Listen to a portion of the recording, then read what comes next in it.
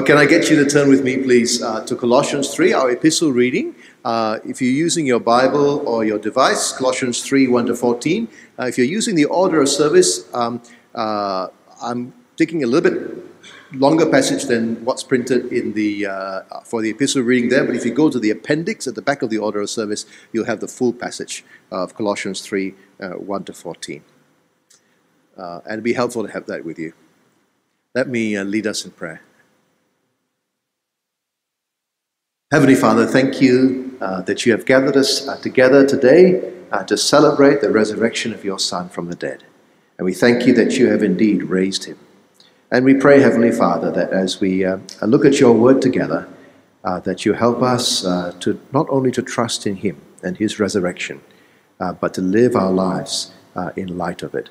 And so we commit this time to you, and we ask for your Spirit to be at work among us. We ask this in Jesus' name. Amen.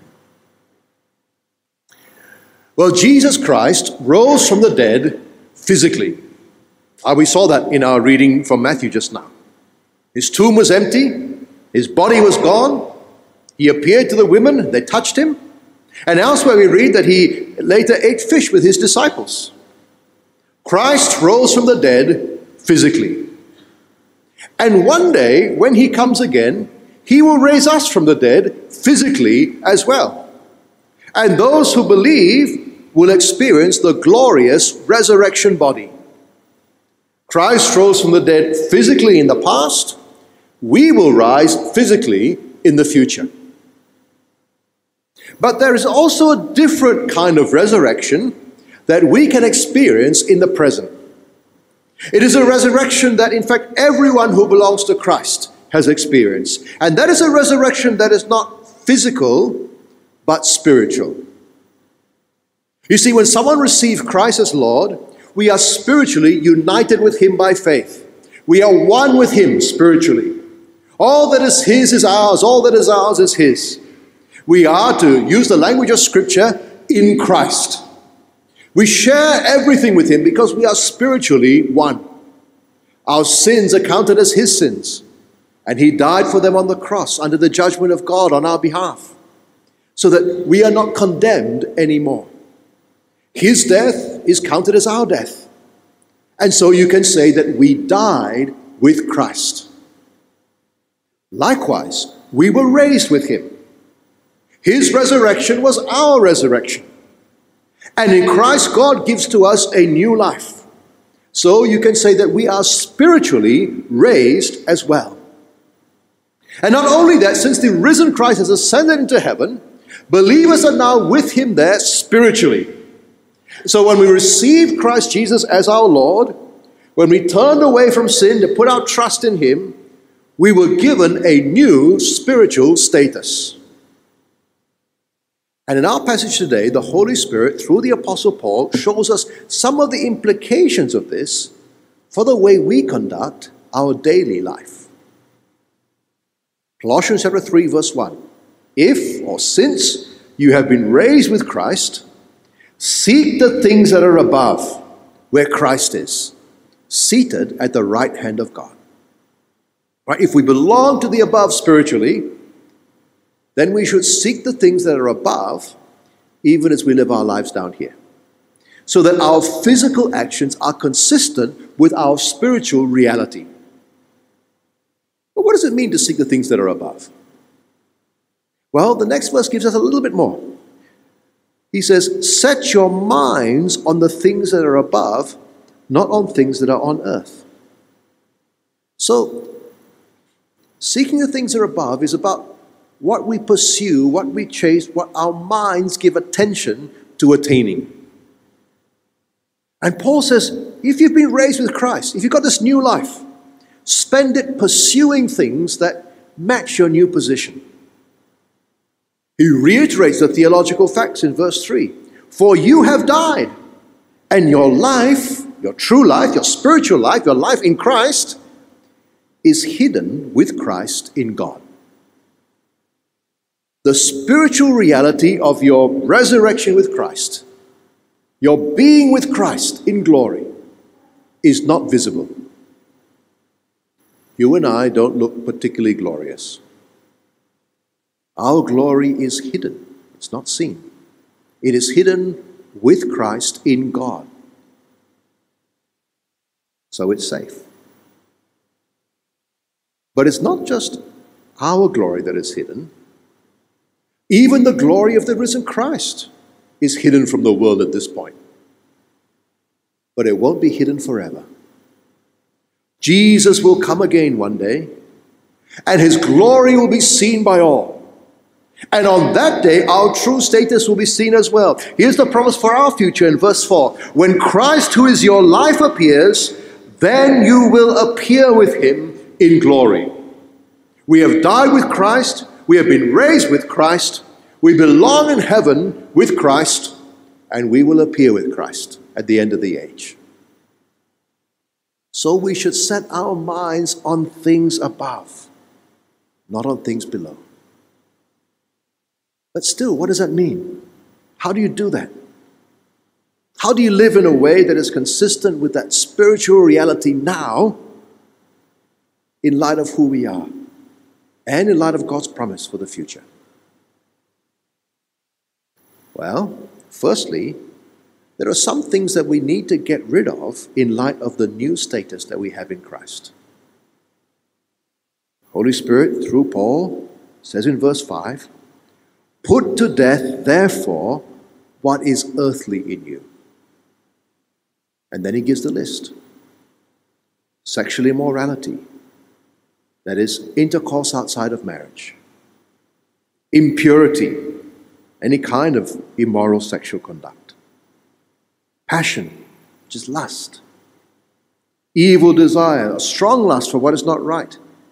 Covetousness, which is idolatry. You know, all forms of covetousness and greed are wrong, but in this case, Paul's probably talking about greed for more and more immoral sensuality. It's idolatry because indulging in it, you're putting it above God who's telling us to stop. And all these things, God says, put it to death. Put it to death. Friends, sex outside of marriage is wrong. In actuality and in fantasy. In body and in mind. In physical reality and in virtual reality. Heterosexual or homosexual. If you are sleeping with someone, male or female, who is not your husband or wife, stop. If you're a married person, you're flirting with or making out with someone who is not your husband or wife, you can't let that go on. If you're fantasizing about someone who is not your husband or wife, put it to death. If you're doing things online you know you shouldn't do, stop. If you're looking at porn on the internet, don't do that. You have been spiritually united with Christ. So put that behavior to death. You belong to Christ. You belong in heaven. Set your minds on those things, not on these things. On account of these, in verse 6, the wrath of God is coming. Those are the things that God is going to punish the world for. How can you who have been raised with Christ keep on doing such things?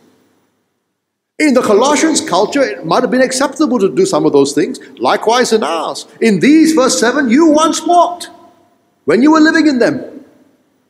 But not now, not anymore. Not if you've been raised with Christ. Put those things to death.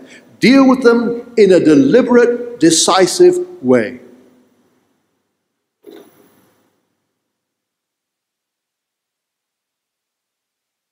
And it's not just sexual sin that we need to get rid of if we are raised with Christ. It's a whole lot of relational sins that we need to, in verse 8, put away. And the picture there is that of taking off clothes. Right, since we've been raised with Christ, we've got a new uniform, so to speak. We can't wear the old clothes anymore. And those old clothes there are listed in verse 8. Anger and wrath, which includes bitterness and temper tantrums. Not acceptable among God's people. Malice involves troublemaking, spitefulness, hatefulness. Put it away. Slander, speaking wrongly, bad things about God or about other people. Get rid of it. Obscene talk, dirt, which is dirty language or abusive language, shouldn't be on our lips. And the other thing that shouldn't come off our lips in verse 9 is lies. Don't lie to one another. Can't tell the truth, just don't say anything. For friends, anger, rage, malicious behavior, slander, dirty language, lies, they all belong to the old life, the earthly life. That's gone. We've got a new life in Christ. We've got a new identity. Paul says in verse 9 and 10, we have put off the old self with its practices and put on the new self. When we trusted in Christ, we were united with Christ in his death and resurrection. We are seated above with him. Our death with him was the spiritual act of putting off the old self. Our resurrection with him was a spiritual act of putting on the new. That is a spiritual reality. But what we need to do is keep on putting it into practice day by day. We've got to keep on practically taking off these old clothes. And day by day, incident by incident, temptation by temptation, we've got to say no to these earthly ways and put away those behaviors that are not meant to be ours anymore. So whenever you're tempted to act in these ways, deliberately say to yourself, hang on, is this who I am now? No, I belong to Jesus. I've already received him as Lord. I've already decided to put the old self away. I've done that spiritually. I've died with him. I've been raised with him. And so I will say no to the behavior that feels so natural to my sinful nature, but is so fundamentally at odds with my new identity. Now that happens not all at once, step by step. The second half of verse 10 says that our new self is being renewed in knowledge after the image of its creator. Now that's encouraging, isn't it? Because on the one hand, we are responsible for taking off the old clothes, putting on the new ones. On the other hand, we know that God is changing us to become like Christ as we know him better and better. And you know, that's not a special thing for special people. It's for all of us. Verse 11 says, there is not Greek and Jew, circumcised and uncircumcised, barbarian, Scythian, slave, free. Christ is all and in all.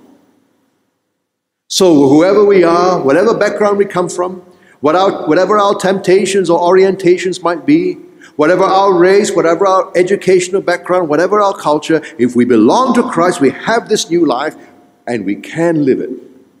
We have been raised with Christ.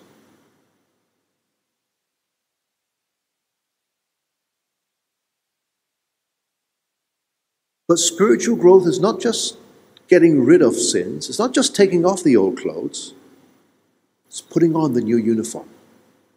And so Paul's now going to give a positive list of virtues to cultivate. But before he does, he's once again going to emphasize that this is not just morality. It's a response to the gospel. For the way we live flows out from how God has treated us. Look how verse 12 begins. Put on then, that's putting on those clothes, as God's chosen ones, holy and beloved. Christ is God's chosen one. He is holy.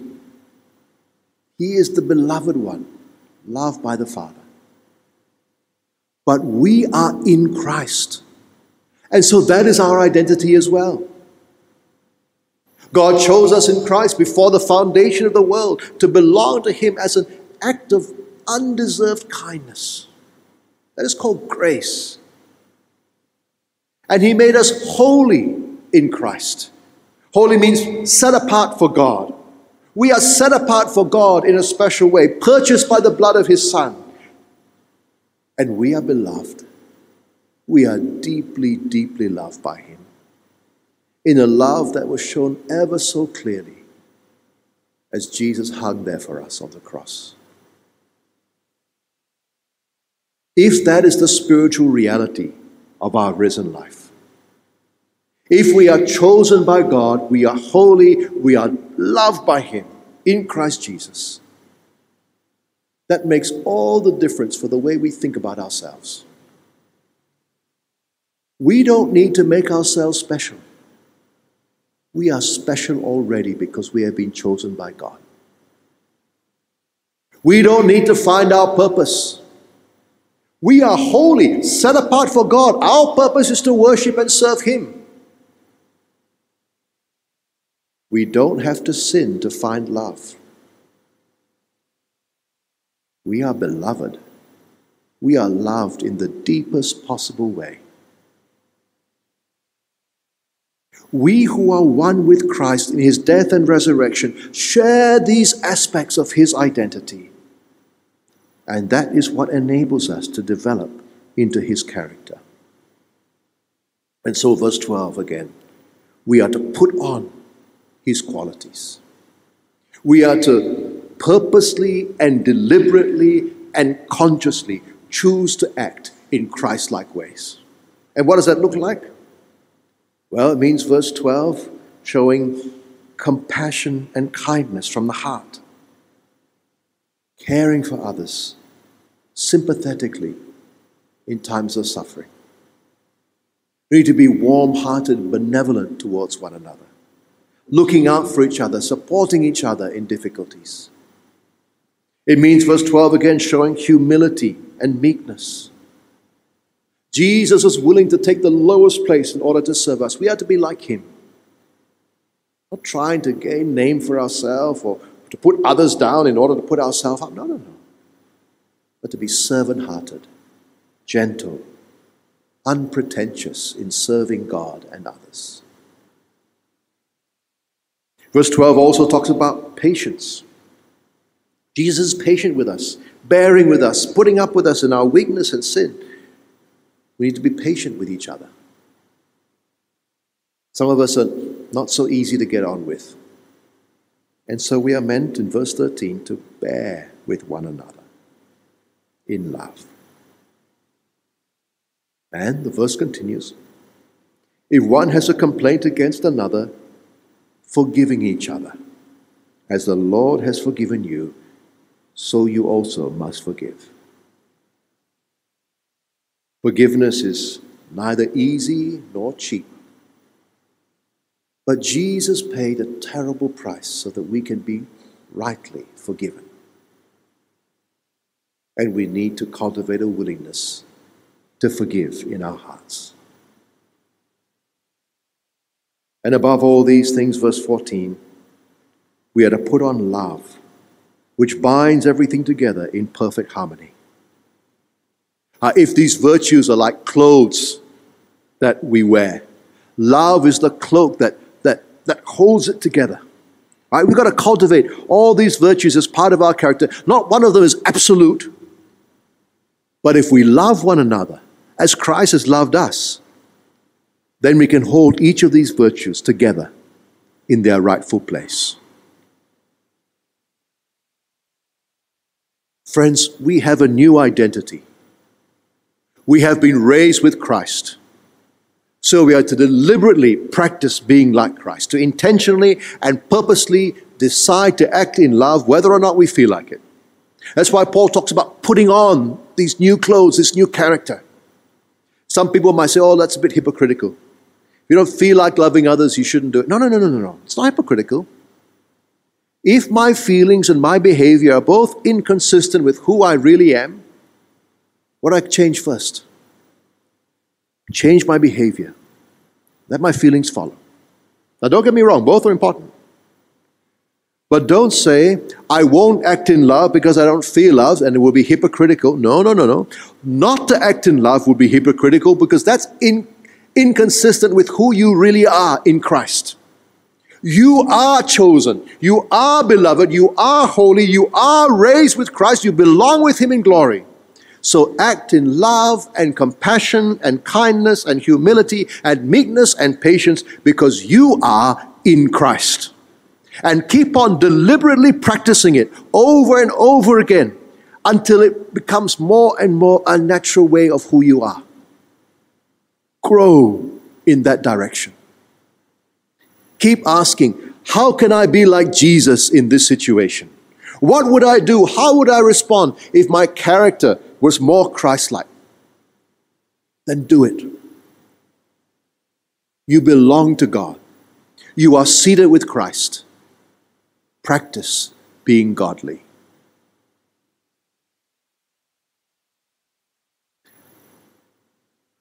So friends, we've seen today that Christ is risen from the dead. That in itself is an objective fact that has huge implications for the whole history of the world. It means that he really is the king that God promised would rule the world forever. It means that he's going to come back in glory one day to judge the world and bring his kingdom in all its fullness. It means that death has been conquered and all who believe in him will rise one day to eternal life. It means that those who believe in him also have a new life and a spiritual resurrection now. We may suffer now, we may be despised now, but who we are, hidden now, will one day be seen. Will one day be seen. Just lost my place. Let me find it again.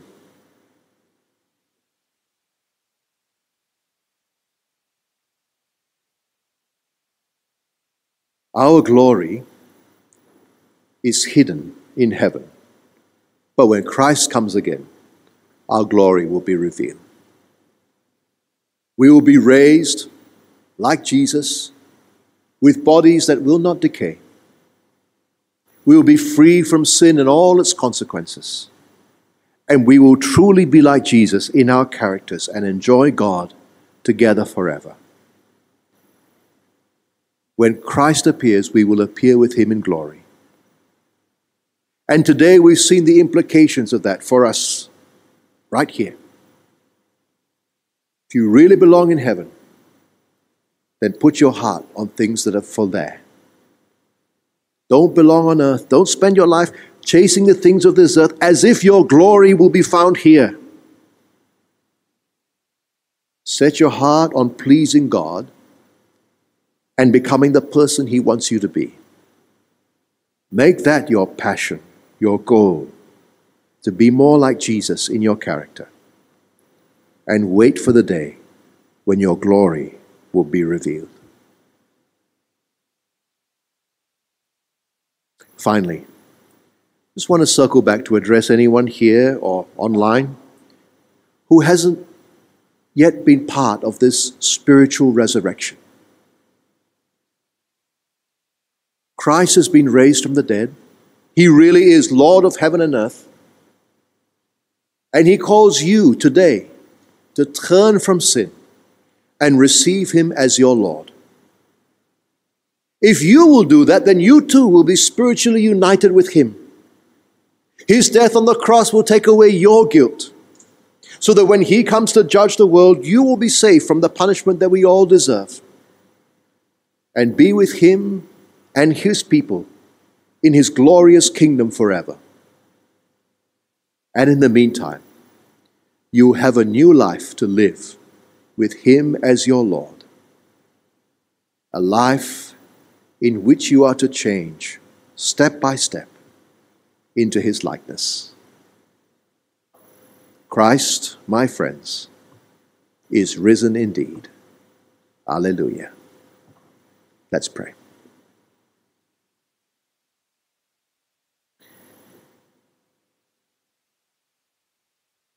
Heavenly Father, we thank you that you have indeed raised Christ from the dead. And thank you that all who trust in him have been raised spiritually, even now, as we wait for the final resurrection. We pray that you help us to set our minds on things above, to set our goal on becoming more like Christ, to set our hearts on expressing in our lives, in the here and now, the realities of who we are by your grace. We pray that you help us to do that as we wait for the day when Christ comes again and we appear with him in glory. Help us, we pray. In Jesus' name, amen.